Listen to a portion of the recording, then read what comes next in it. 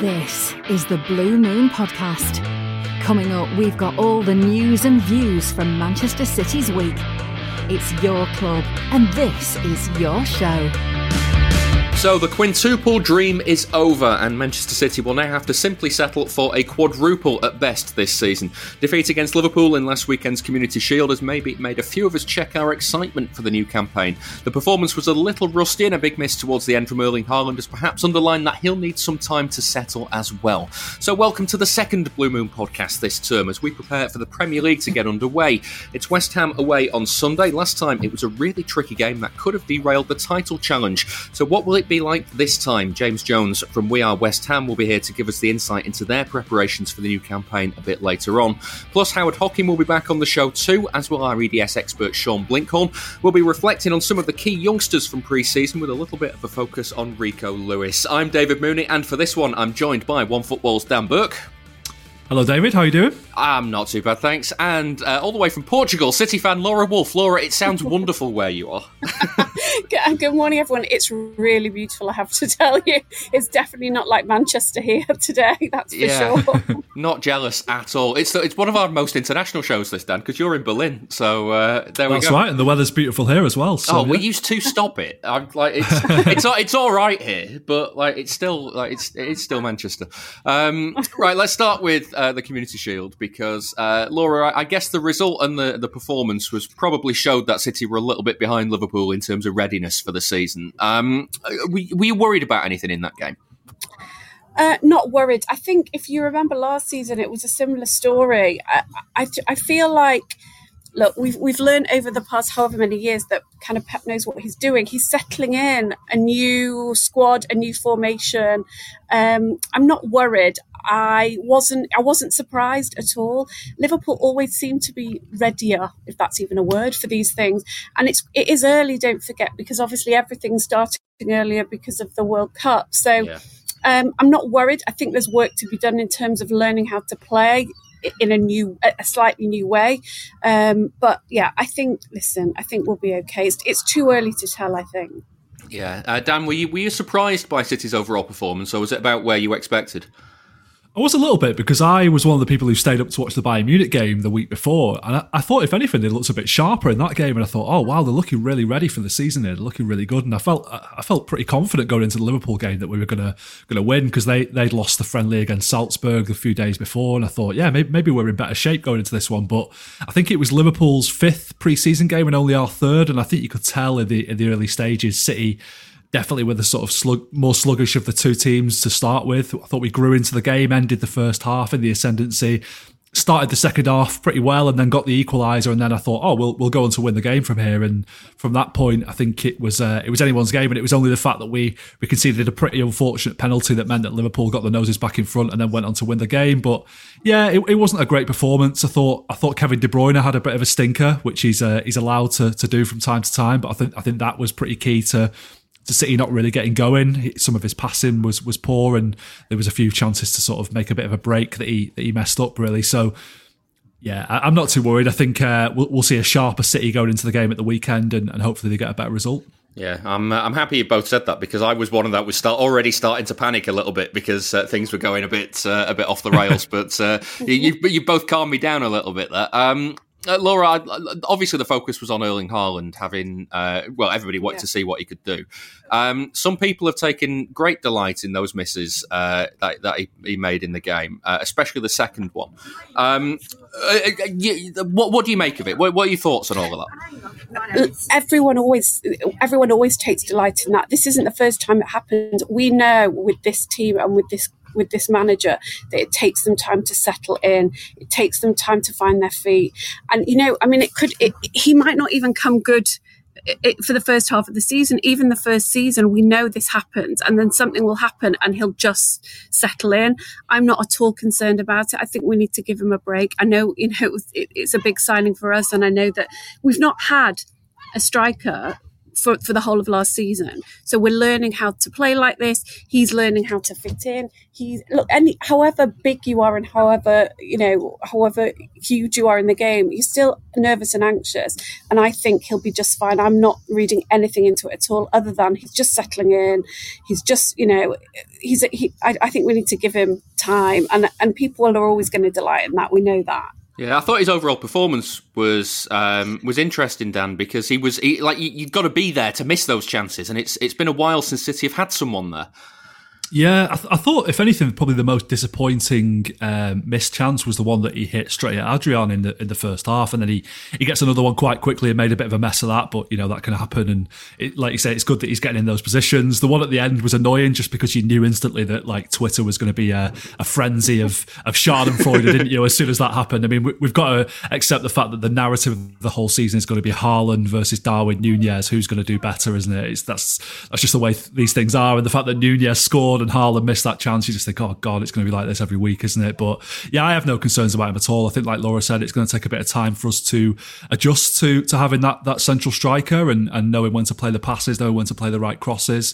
Eventually they will work it out. It might happen quite quickly. It might take a few weeks, but I have no doubt that Haaland's going to be a fantastic player for us and score a boatload of goals, and let's hope it starts pretty soon. Yeah, that chance you mentioned, Dan, as well, the one you were disappointed that he hit straight at Adrian, is that the one that he absolutely bullied Robertson for? Yeah, exactly, yeah. So he's already showing there, get me in those positions, and even the best defenders in the league, you're going to struggle to keep me off the ball.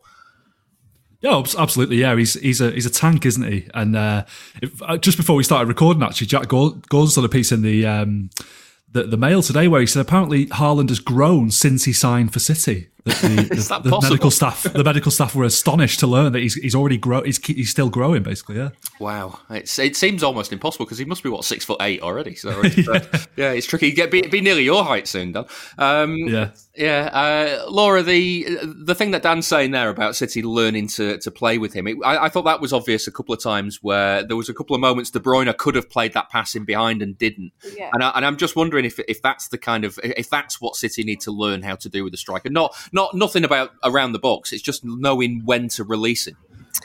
Yeah, it's a completely new way. We've not had this. I mean, I felt personally that some of the crosses into the box were just poor, really poor. I remember last season I used to be like, we can't walk it in, because obviously we did a lot of walking it in because we didn't have that person there in the centre. I think some of the crosses into the box need a lot of work, and it's going to take time. Don't forget, we've won 2 titles now in succession in this way.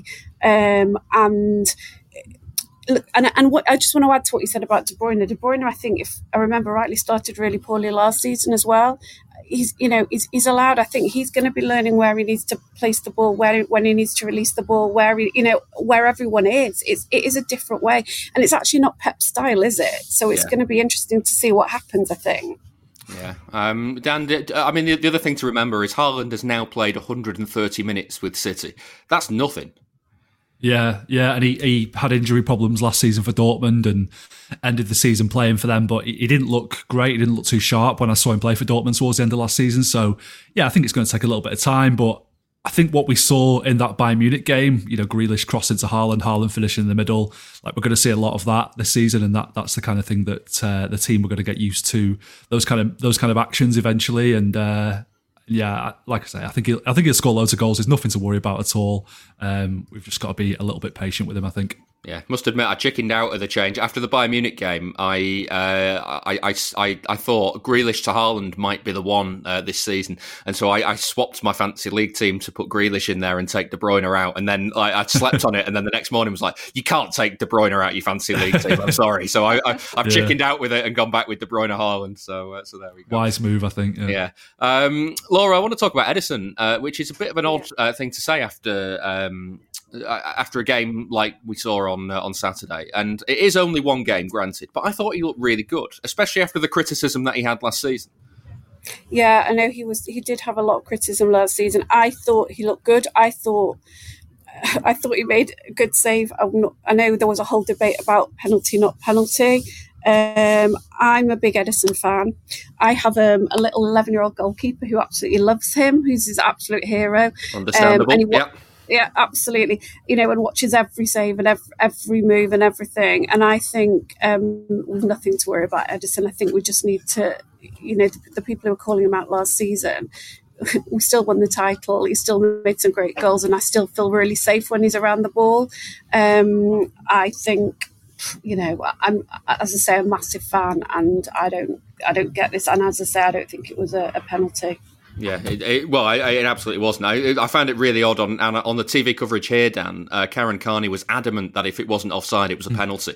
And I was like, if that was me and I'd given that penalty away, I'd be writing a letter to somebody. You know what I mean? Yeah, it reminded me a bit of the Arsenal away game last season, where there was one angle where it looked like a penalty, and then another angle where it wasn't a penalty, where you could see that he got the ball, and for some reason people just decided to stick with the one angle that sort of suited their argument, really. So I can't remember the exact circumstances. Was it offside, that one? Yeah, it was offside. I think it was Nunez flagged offside. That's right. And then he tries to go round Ederson, and Ederson just... he gets a full hand on the ball. It's brilliant goalkeeping. Yeah, he did look pretty sharp, Ederson. There was a couple of nice catches he made in the first half as well. Hopefully that's a sign of things to come from him, and we see Ederson moving up to the next level after a slightly concerning season last year. I don't think it was overly concerned. I don't think he's a big problem for City, but you would like to see a little bit more from him in terms of shot stopping and command of his area. But his kicking is still world class, isn't it? We're always going to get that from him. Yeah. While we're on penalty decisions, Laura, could Diaz have done anything different in that handball decision? Oh gosh, I mean, we watched lots of different angles, obviously, as we all did. I don't think he could. I mean, this is the whole thing about handball. It's so ridiculous. It's like, I know there's like this rule of this, that and the other, and what it is in unnatural positions or whatever. Was that an unnatural position? I don't know. Where was he supposed to have his hands behind his back at that point? I don't understand that. This is the thing. And I think sometimes they give it and sometimes they don't give it, and it's not clear. I don't think he could. I don't think it was an unnatural position. Whereas my other half who was watching it with me, he's like, absolutely. But then he's a United fan, so he thinks that, isn't it? But I don't know. I mean, two of us said not, and one of us said yes. So I don't know. Yeah, the law itself, Dan, says, it's Law 12, Fouls and Misconduct. It says, a player is considered to have made their body unnaturally bigger when the position of their hand or arm is not a consequence of or justifiable by the player's body movement for that specific situation. By having their hand or arm in such a position, the player takes a risk of their hand or arm being hit by the ball and being penalised. I don't really know what that means. Yeah, it's a word salad and a half. But what I'm taking from that is that you're allowed to move your hands when you jump. And I kind of think that, I'm in this position where I don't really think Diaz can jump in any other way. But equally, I don't think we can't not be giving penalties for that. If that had happened at the other end, I'd have been fuming if they had looked at it and not given it. That's true. Yeah, I thought it was a penalty, to be honest. I think it's just a bit of an unfortunate one that you see quite often. And I think the problem with these decisions is not so much whether it's a handball or not, it's whether the kind of punishment fits the crime, whether a player, the ball accidentally hitting a player's arm like that should be punished by a free shot, a goal from 12 yards. I've often wondered whether the rule needs to change, and maybe we need to think of bringing indirect free kicks into play in that situation or something like that. I think that would just open another can of worms, to be honest, and make things even more complicated. So I think you just have to take it on the chin sometimes and say, like, yeah, it was unfortunate, but it's a penalty. We've had a couple of those go our way in the past, that against Wolves at home last season, for example. So yeah, it was annoying because I think it took the wind out of City sails when they were sort of getting on top and looking like they were the most likely team to go on and win the game. But that's just football; it happens sometimes. Yeah, it's momentum, isn't it? We learned about that last season quite a lot in that Madrid game. Laura, how about Joel Matip though heading onto his own hand? Because I was surprised that never got a review. The only thing I can think of the reason why it wouldn't is because the ball didn't go out of play and City then went on to score before it did. But still, I'd have thought it went into neutral zones in the pitch. You can stop the game to review things. Yeah, but they choose when they will and won't. I mean, did the ref see? Did they see that? Did he see that? I don't know. That's another question. I don't know. That's the question. So I guess, and look, and as you say, we went on to score. So it becomes largely, irrelevant in a way. But he headed the ball onto his hand again. I mean, I would say is that unnatural? I don't know. He didn't do that on purpose. It's the same thing with this. I just like you both say, I think the rules just, I mean, that just is double Dutch to me, that whole thing. He didn't make himself bigger. He didn't have his hand in a natural position, so therefore it wouldn't be a penalty, would it? Yeah, I don't know, but again, like he has clearly headed the ball onto his own hand, and we saw from Laporte last season, Dan, in that Madrid game, heading it onto your own hand it doesn't cancel the handball action anymore. It used to, it doesn't anymore because Laporte was penalised for that. Yeah, I still haven't seen a clear angle of this Matip one, really. I think it did look like he headed it onto his own hand, but it wasn't shown as a replay on TV or anything, was it? I think it would have been interesting if Foden had been offside, whether that would have... whether it would have been pulled back and a penalty given to City. You kind of wonder whether maybe it was a different phase of play or something, and therefore they couldn't make a decision. You know, it's so confusing, this sort of VAR stuff and where the lines are drawn sometimes. You just don't really know what the decision is going to be a lot of the time when something like that happens. But yeah, I was appealing for a penalty at the time, but I think the fact that City scored kind of made it redundant, didn't it? Yeah. Let's finish on the Liverpool game with Julian Alvarez, Laura, because he's an exciting one, isn't he? Yeah, I think he's super exciting. Look, I think him working with Foden is going to be really exciting. I think I will imagine hope they're going to be our kind of first choice. He definitely wants it. He was in the right positions. He added to the play. I think he's going to have a huge impact. I think he's going to bring something new, something different, and he's got pace. I was excited watching him play. Really excited. You see stats pop up all the time about clubs and players, and you want to know that exact thing about City. There's an answer. Statscity.co.uk. Want to find out all of the players who played alongside club legends like David Silva, Sergio Aguero or Vincent Kompany? Or maybe you'd like to know which team found it hardest to score past Joe Hart. You can find out City's record in every competition, at every stadium, and under every manager. Just go to statscity.co.uk and browse away. That's statscity.co.uk.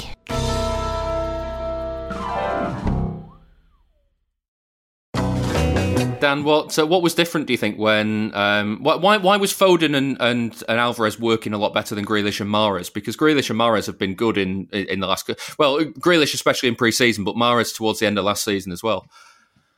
Yeah, I think, it's a difference between inverted wingers and non-inverted wingers, isn't it, really? You saw...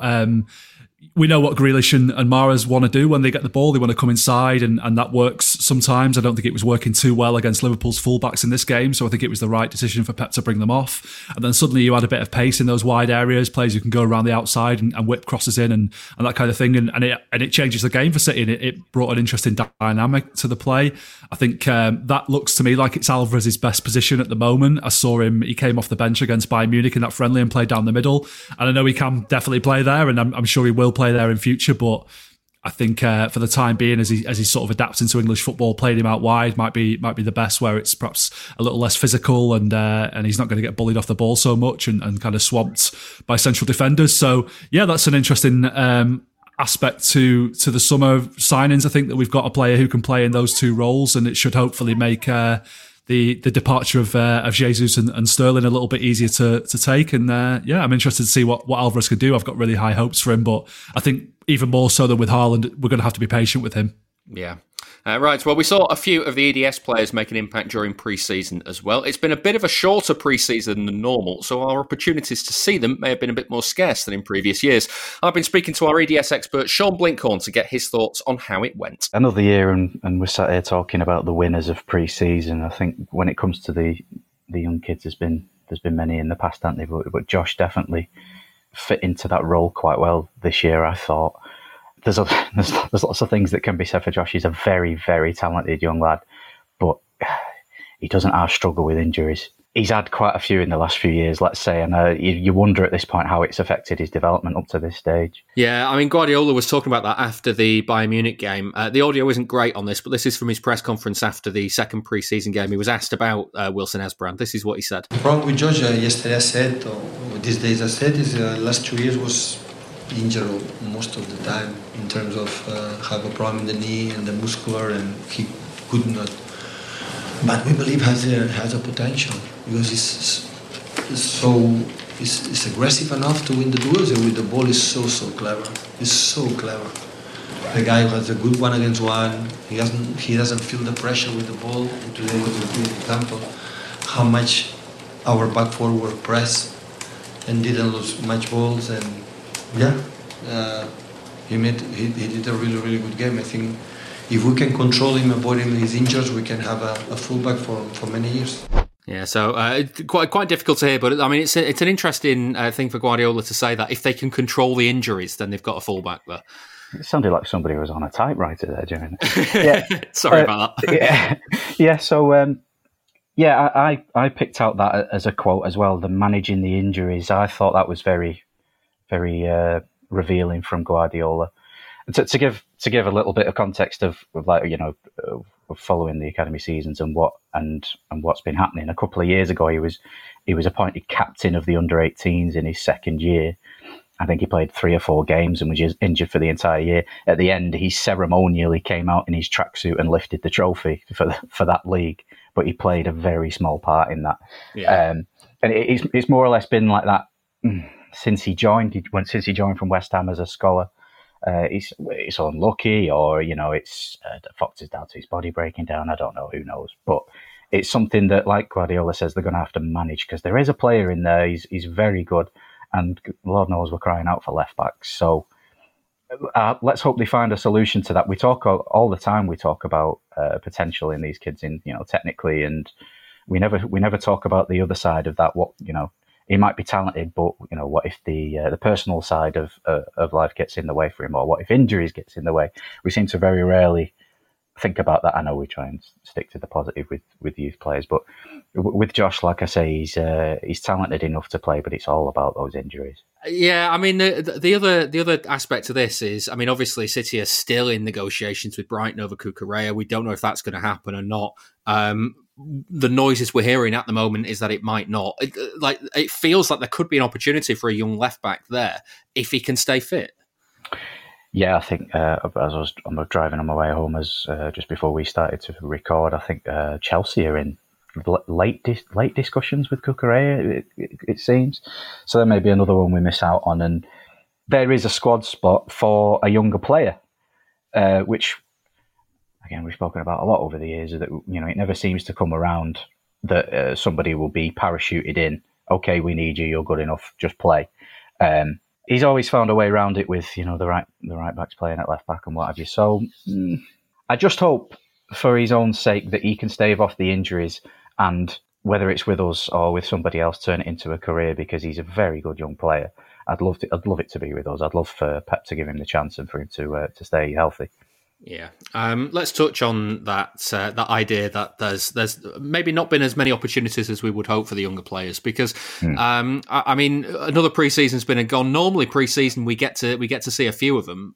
There's not really been that much impact for a lot of young players, and like in the last few years, City have needed every point going. So you can kind of understand Guardiola's reluctance to try players out in certain times.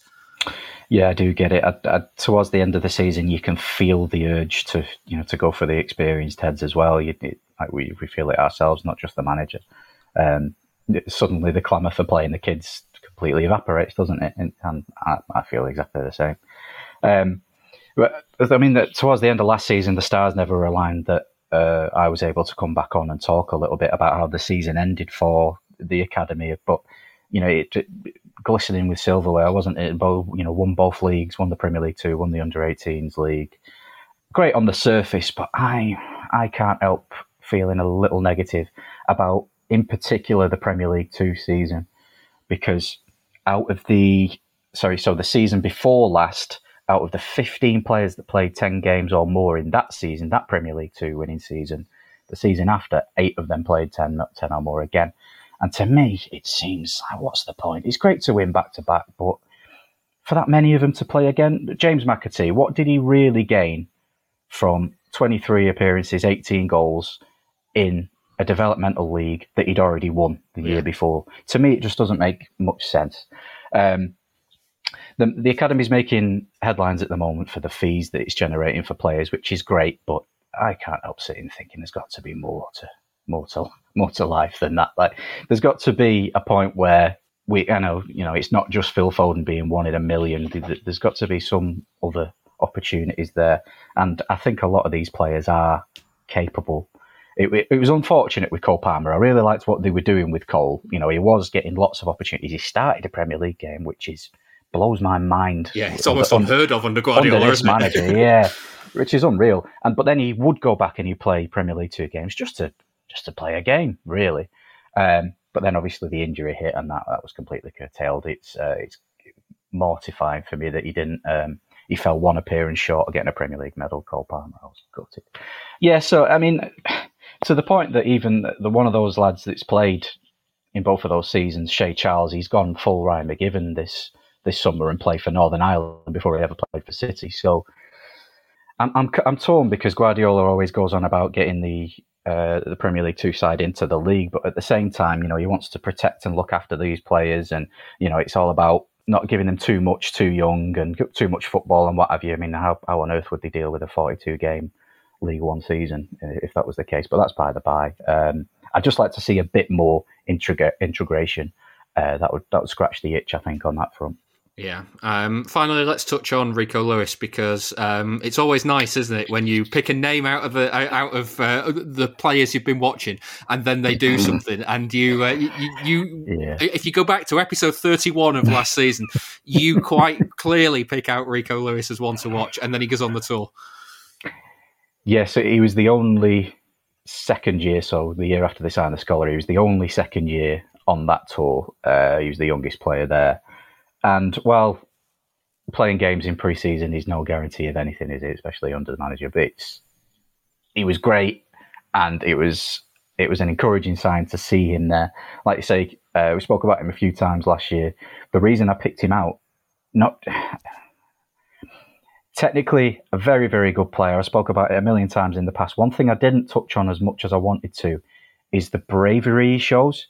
He captains most sides that he plays for, so pretty much every youth, from what I could tell, all the way up to where he is now.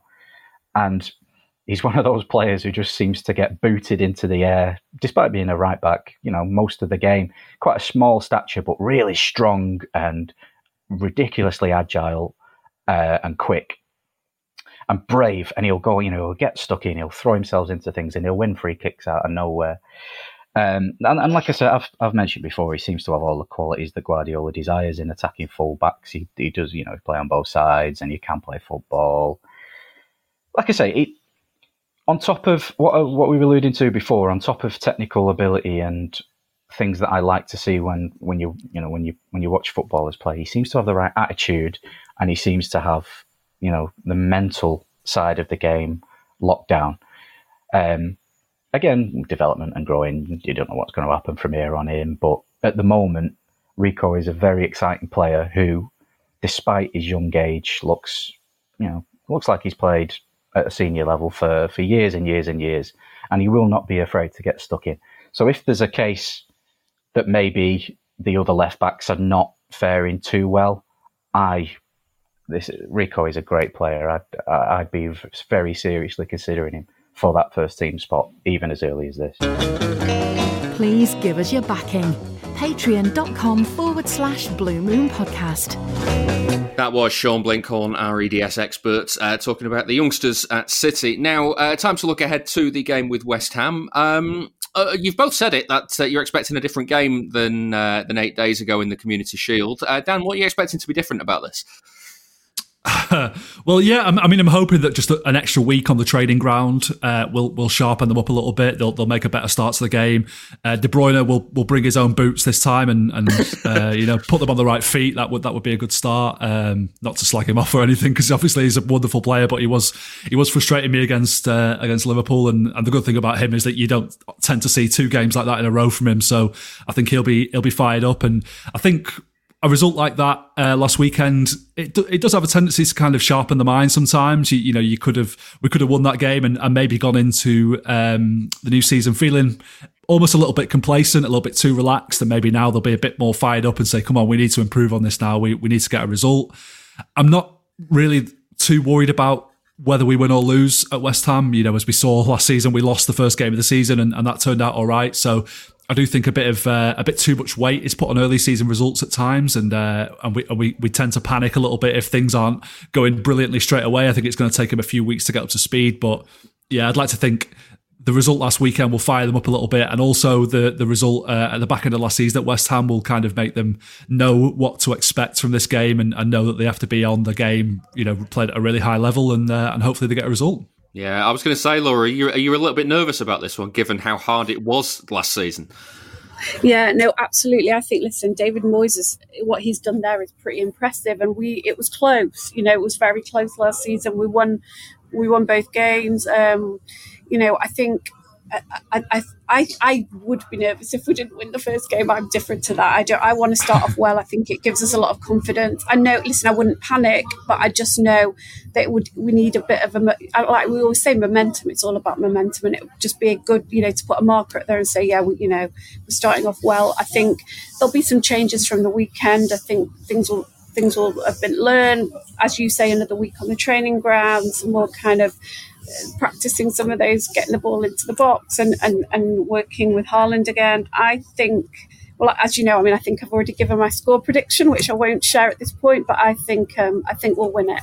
Yeah, I think the interesting thing will be, won't it, Laura, if 12, 15 minutes in that sort of range, City take the lead and it's Haaland, then suddenly it puts an entirely different perspective on everything of the last week, doesn't it?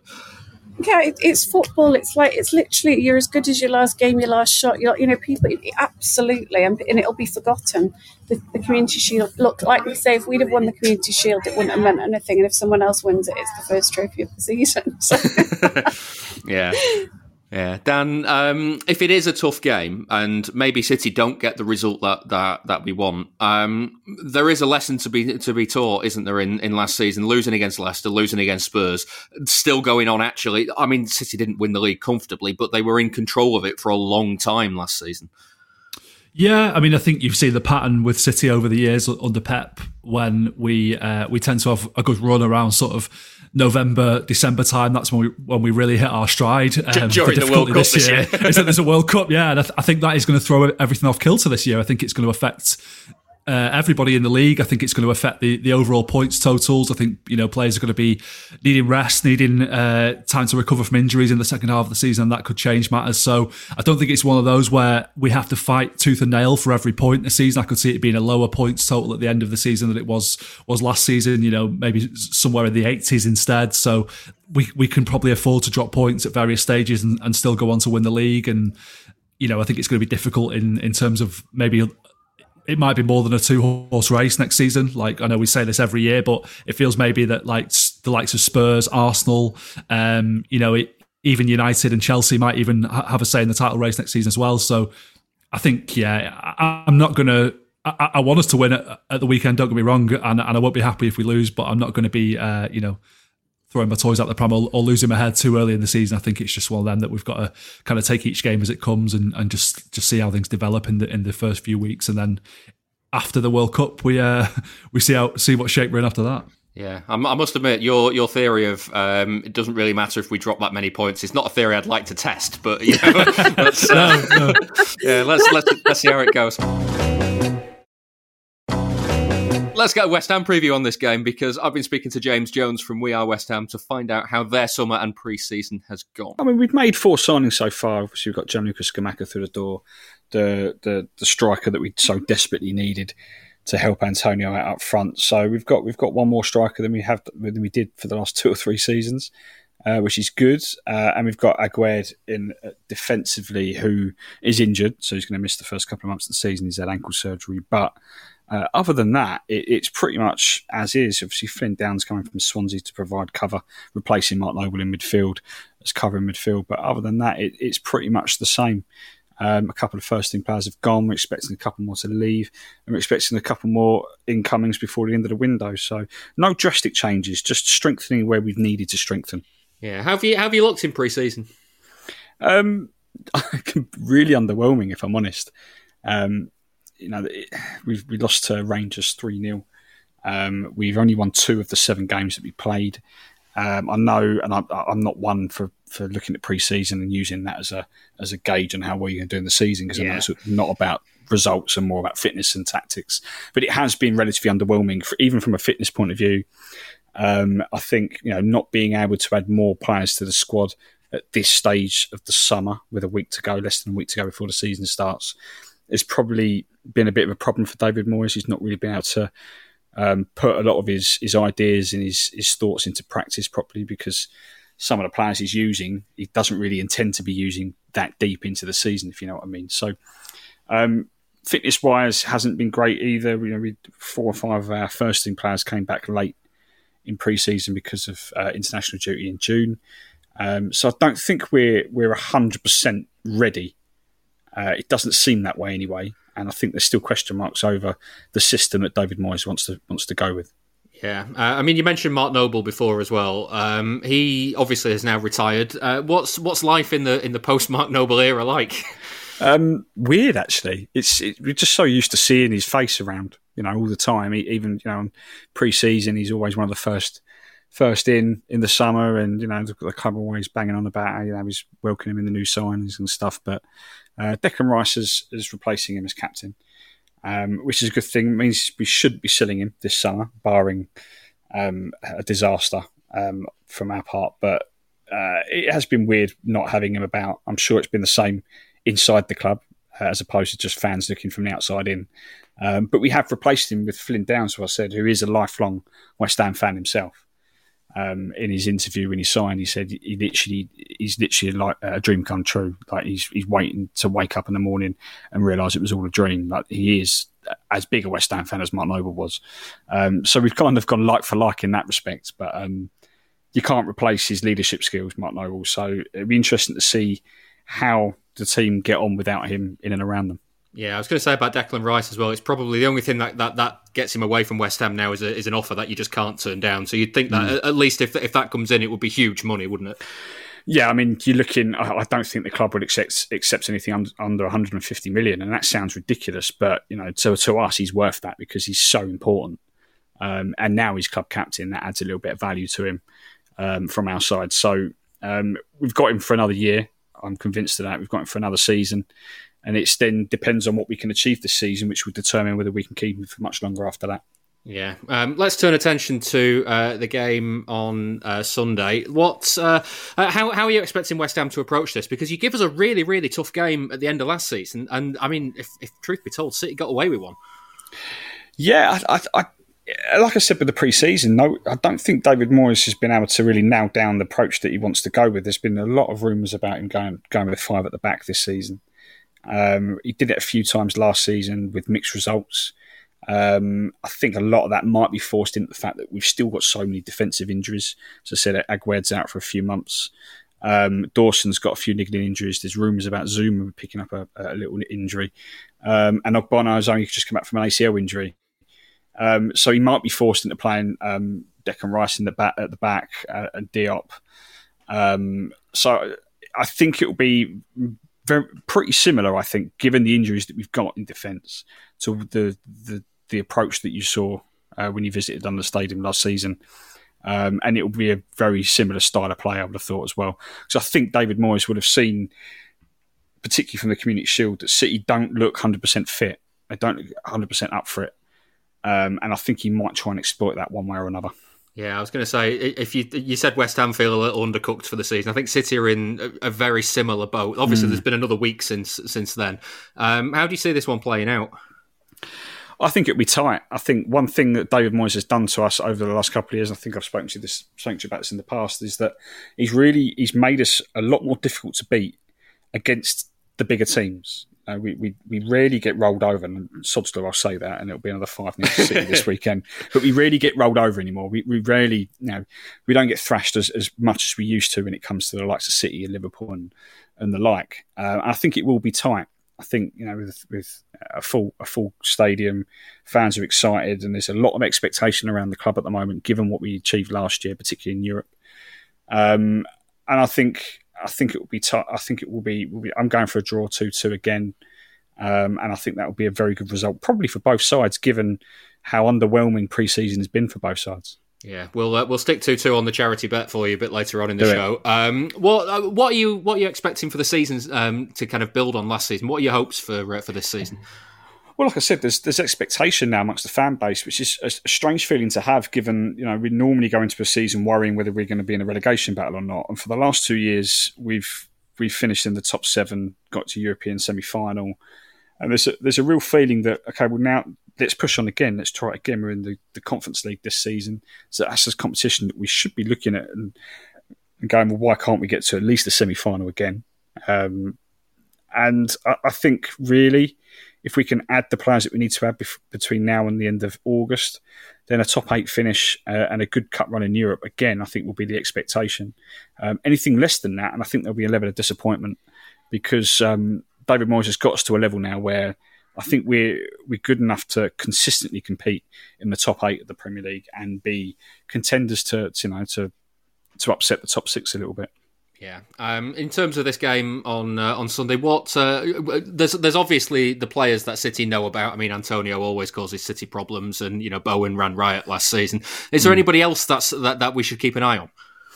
Well, we've not made that many sort of game-changing signings other than Scamacca, and I don't think Scamacca will start. I think he'd be a player that will come off the bench. He didn't feature in our final pre-season game against Lens on Saturday, but he's 6'5", I think. And widely regarded in Italy as like the next big thing in Italy. Roberto Mancini's already told him that you're going to be my number 9 in the national team for many years to come.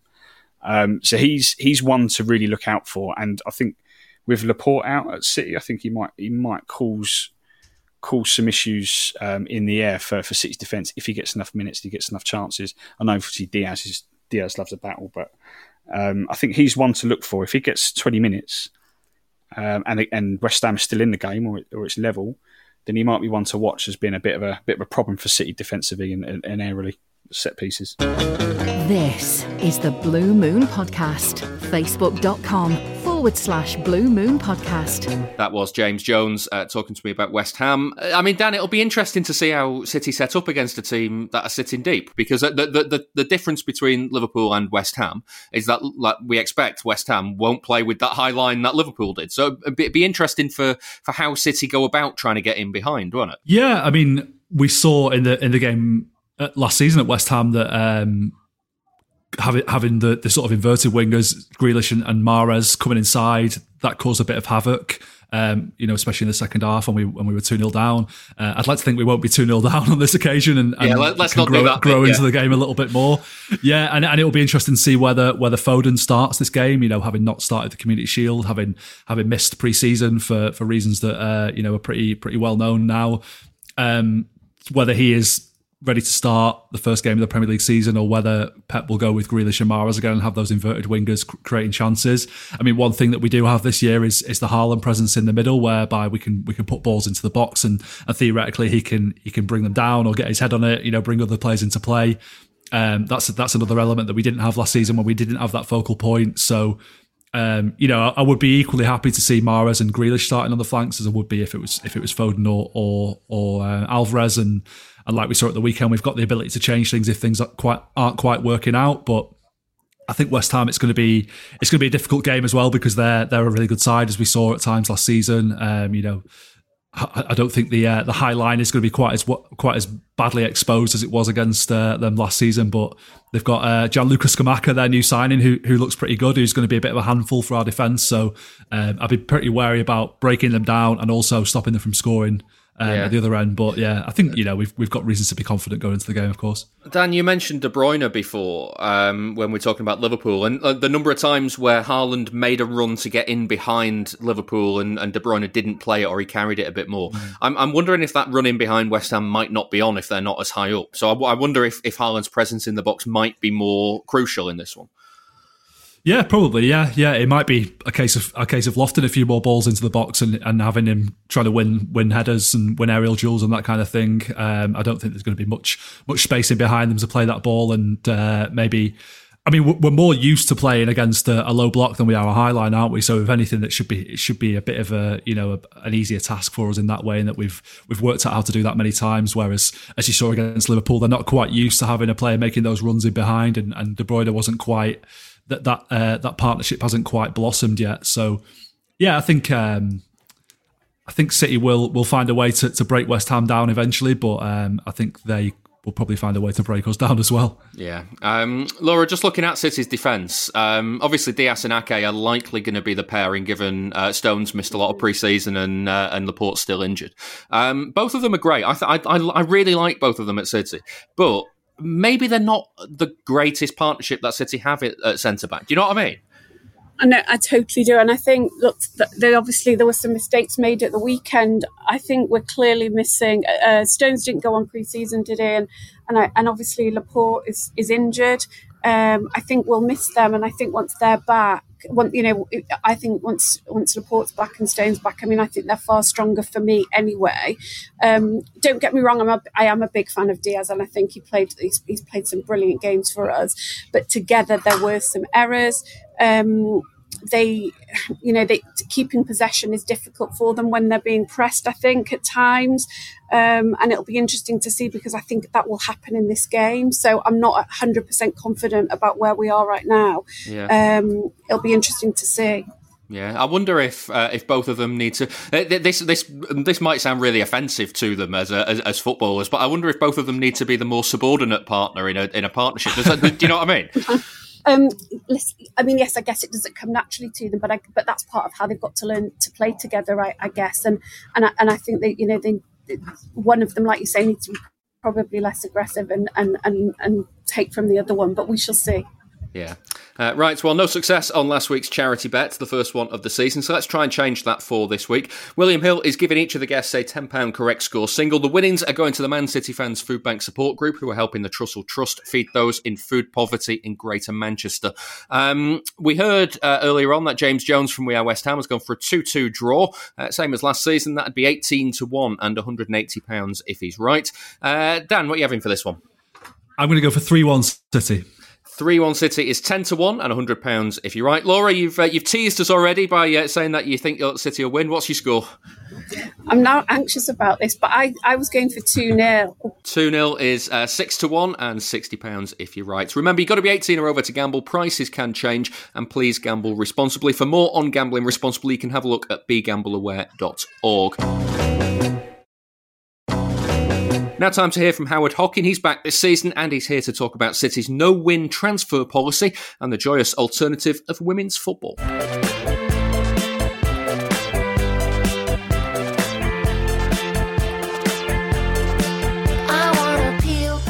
A new season arrives and the stomach begins to churn. Another 9 months of nonsense awaits, and that's apart from the Winter World Cup, with the cherry on the cake being Darwin Núñez versus Erling Haaland, poised to be the most tedious narrative in football history, and it hasn't even begun for proper yet. Hold on to your hats. As per usual, the summer has been relaxing, but also an opportunity for some Blues to move close to total breakdown over transfer activity. It was ever thus. As always, be happy when we hit the magical 40-point target next season and hope for a good cup run. The lack of a proper left-back at City remains one of the modern world's great mysteries, like the appeal of Mrs Brown's Boys. Yellow cars, Marmite, olives, or the reverence when You'll Never Walk Alone is piped through Anfield's public address system pre-match. City did some great business early in the transfer window, which only served to make the rest of the window more stressful, as we had big exits, which are rare, and less excitement to keep us going with exciting possible arrivals.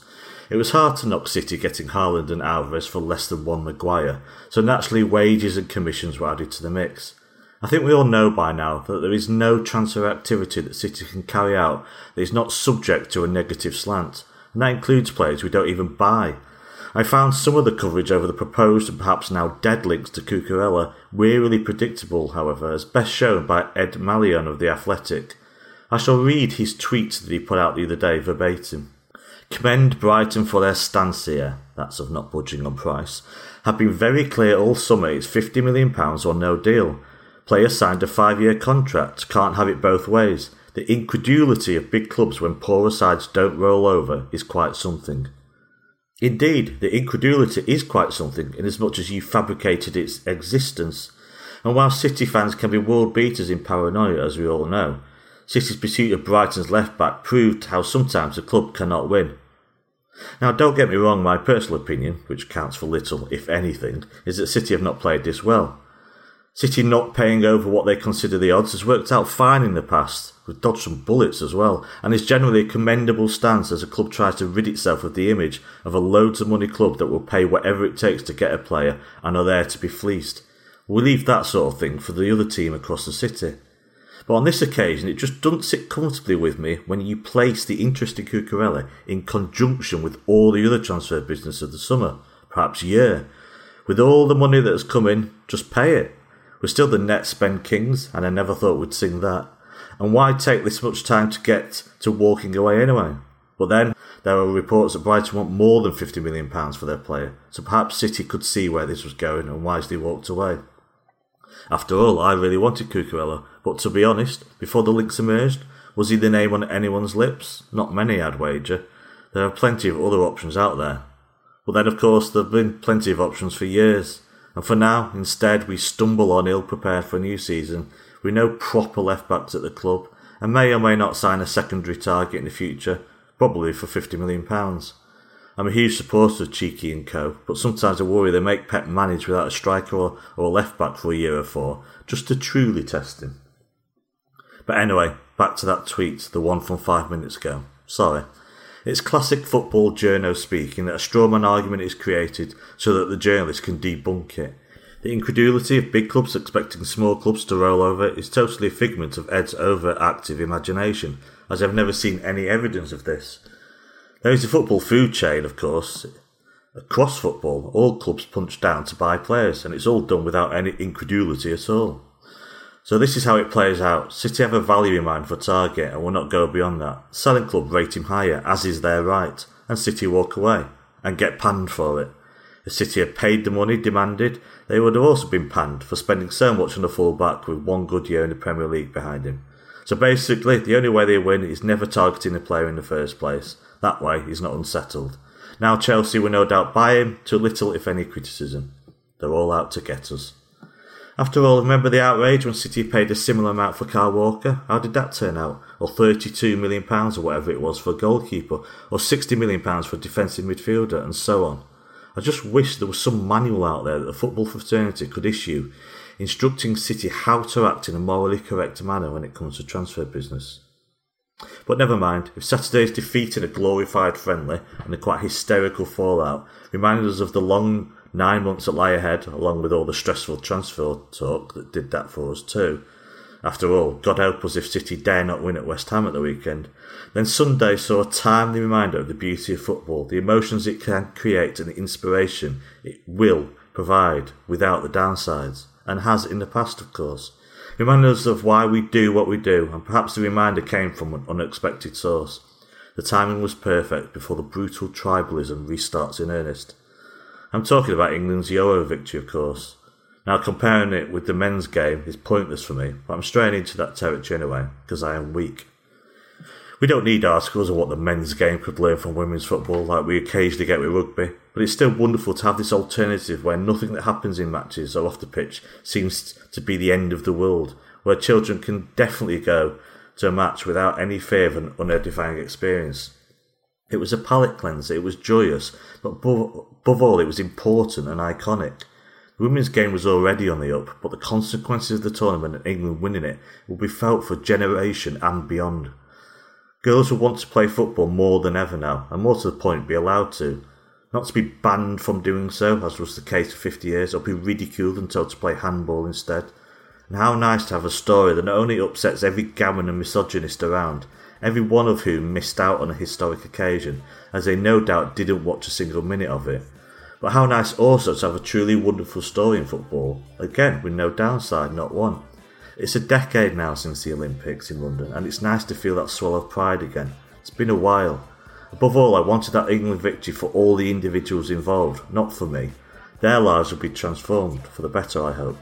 They've got one hell of a story to tell, and hopefully they'll have many more to tell in the future as well. It was an escape. No angst over left-backs, no pitiful banter with the fan base, for whom it just means more.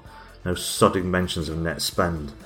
I have too much stress from men's football and a relationship built up over 40 years to be able to truly follow the women's game and never feel half or even a quarter of what I feel about City's men's team. But then I never expected to feel a quarter of what I felt last Sunday from women's football. And hey, if they can make Sweet Caroline palatable, then the world really is their oyster. You know the dance floor, the dance floor isn't there no more.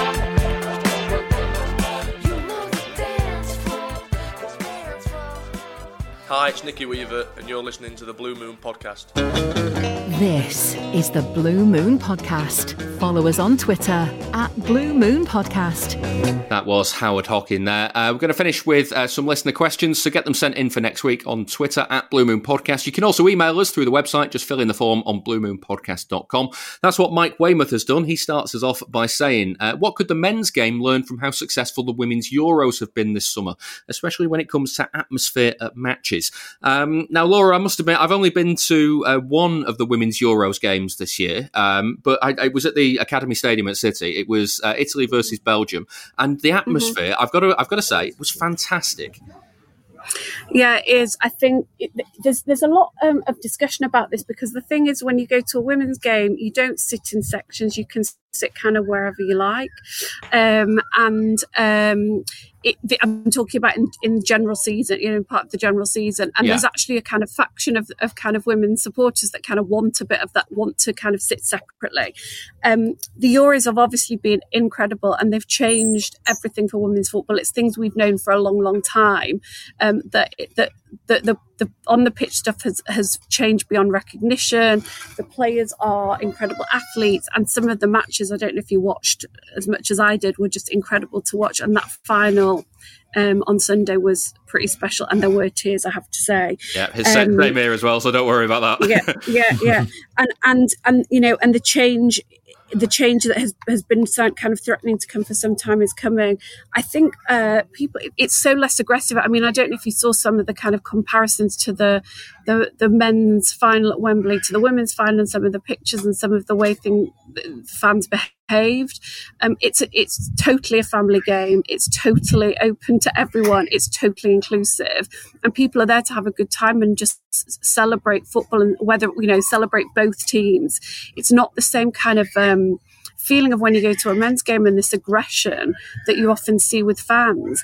And I just celebrate that. I just think it's so exciting. I mean, I don't know if you know, but there's the England USA game that's planned for October. Is basically you couldn't get on to the site yesterday to get tickets. It was like people were waiting for 12 hours to try and get tickets. This is the change it's making.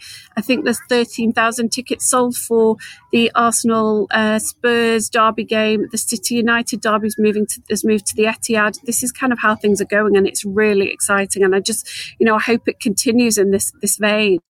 It's just, it's another level. Yeah, Dan, I mean, the interesting thing from the Euros, as Laura's been talking about there, is the atmospheres have felt, it's exactly right, the atmospheres have felt less aggressive. And I kind of wonder if it's time now to accept that we can't, certainly for the men's game, we can't use football as an excuse to have this sort of slanging match at each other. Do you know what I mean? Yeah, Laura nailed it there. I think the whole culture around women's football is a lot less toxic than men's football. And I think we could learn a lot from that. I do think there is a kind of visceral nature to go into a football stadium, when the atmosphere's kind of fever pitch, that I wouldn't want to lose that completely. I do think it wouldn't be quite the same sport without that. And but I do think we need to tone it down a lot. I think alcohol plays a big part sometimes. I think they banned alcohol from Wembley Way this year, didn't they, for the final? And you saw the behaviour of some fans at the Euros final last year and how different it was. And I like a drink at the football as much as anybody, but I think people could be very silly with it sometimes, unfortunately, and there were other substances that come into play sometimes as well that change people's behaviour. So I think it's been a great summer of football, a really good month, a really great advert for the women's game if it needed one. And like Laura said, I hope it's a bit of a watershed moment for women's football, and it really takes off from here. And I hope that a lot of fans who predominantly follow the male game have looked at at the way it's gone and think and kind of thought about how we behave at football matches, and maybe we need to tone it down a little bit. But just to add to that, it comes from the players too. If you see how the players behave and how they are on the pitch and off the pitch. Having said that, I don't know if you saw the moment with Jill Scott. She completely lost it at one point. That's had some nice memes come, and I love Jill. She's fantastic. It's the same passion, don't get me wrong, but then they come off the pitch and it is a completely different thing. And the excitement of them at the end when... I know the men celebrate, but actually if you notice, the men were celebrating with... There was alcohol. There was a lot of alcohol, and I'm not saying the women hadn't had a lot of alcohol, but I just think it was a whole different thing. It's just a whole different thing coming off the pitch. Yeah. Dan, I do want to finish on the women's game with a quick question to you, because obviously you were supporting the England team. Your girlfriend is German. Yeah. How did that go down? She didn't speak to me for the rest of the evening, so we're on talking terms again now, thankfully. But yeah, she wasn't happy. Good. Well, I'm glad everything smoothed out. I mean, they're not used to losing, you see. No, it's our first. They've won loads. It's our first. So let's share it around. Final question for this week comes from Charlie on Twitter, and he says, if City do walk away from negotiations with Brighton and won't pay the money that they want for Cucurella, have they shot themselves in the foot?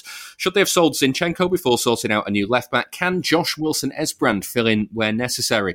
Does having a right-footed Cancelo behind a right-footed Grealish cause issues?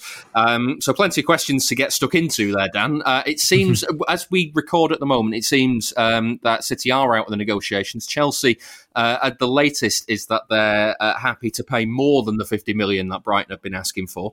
What do you make of the situation? Are City having a bit of a problem here?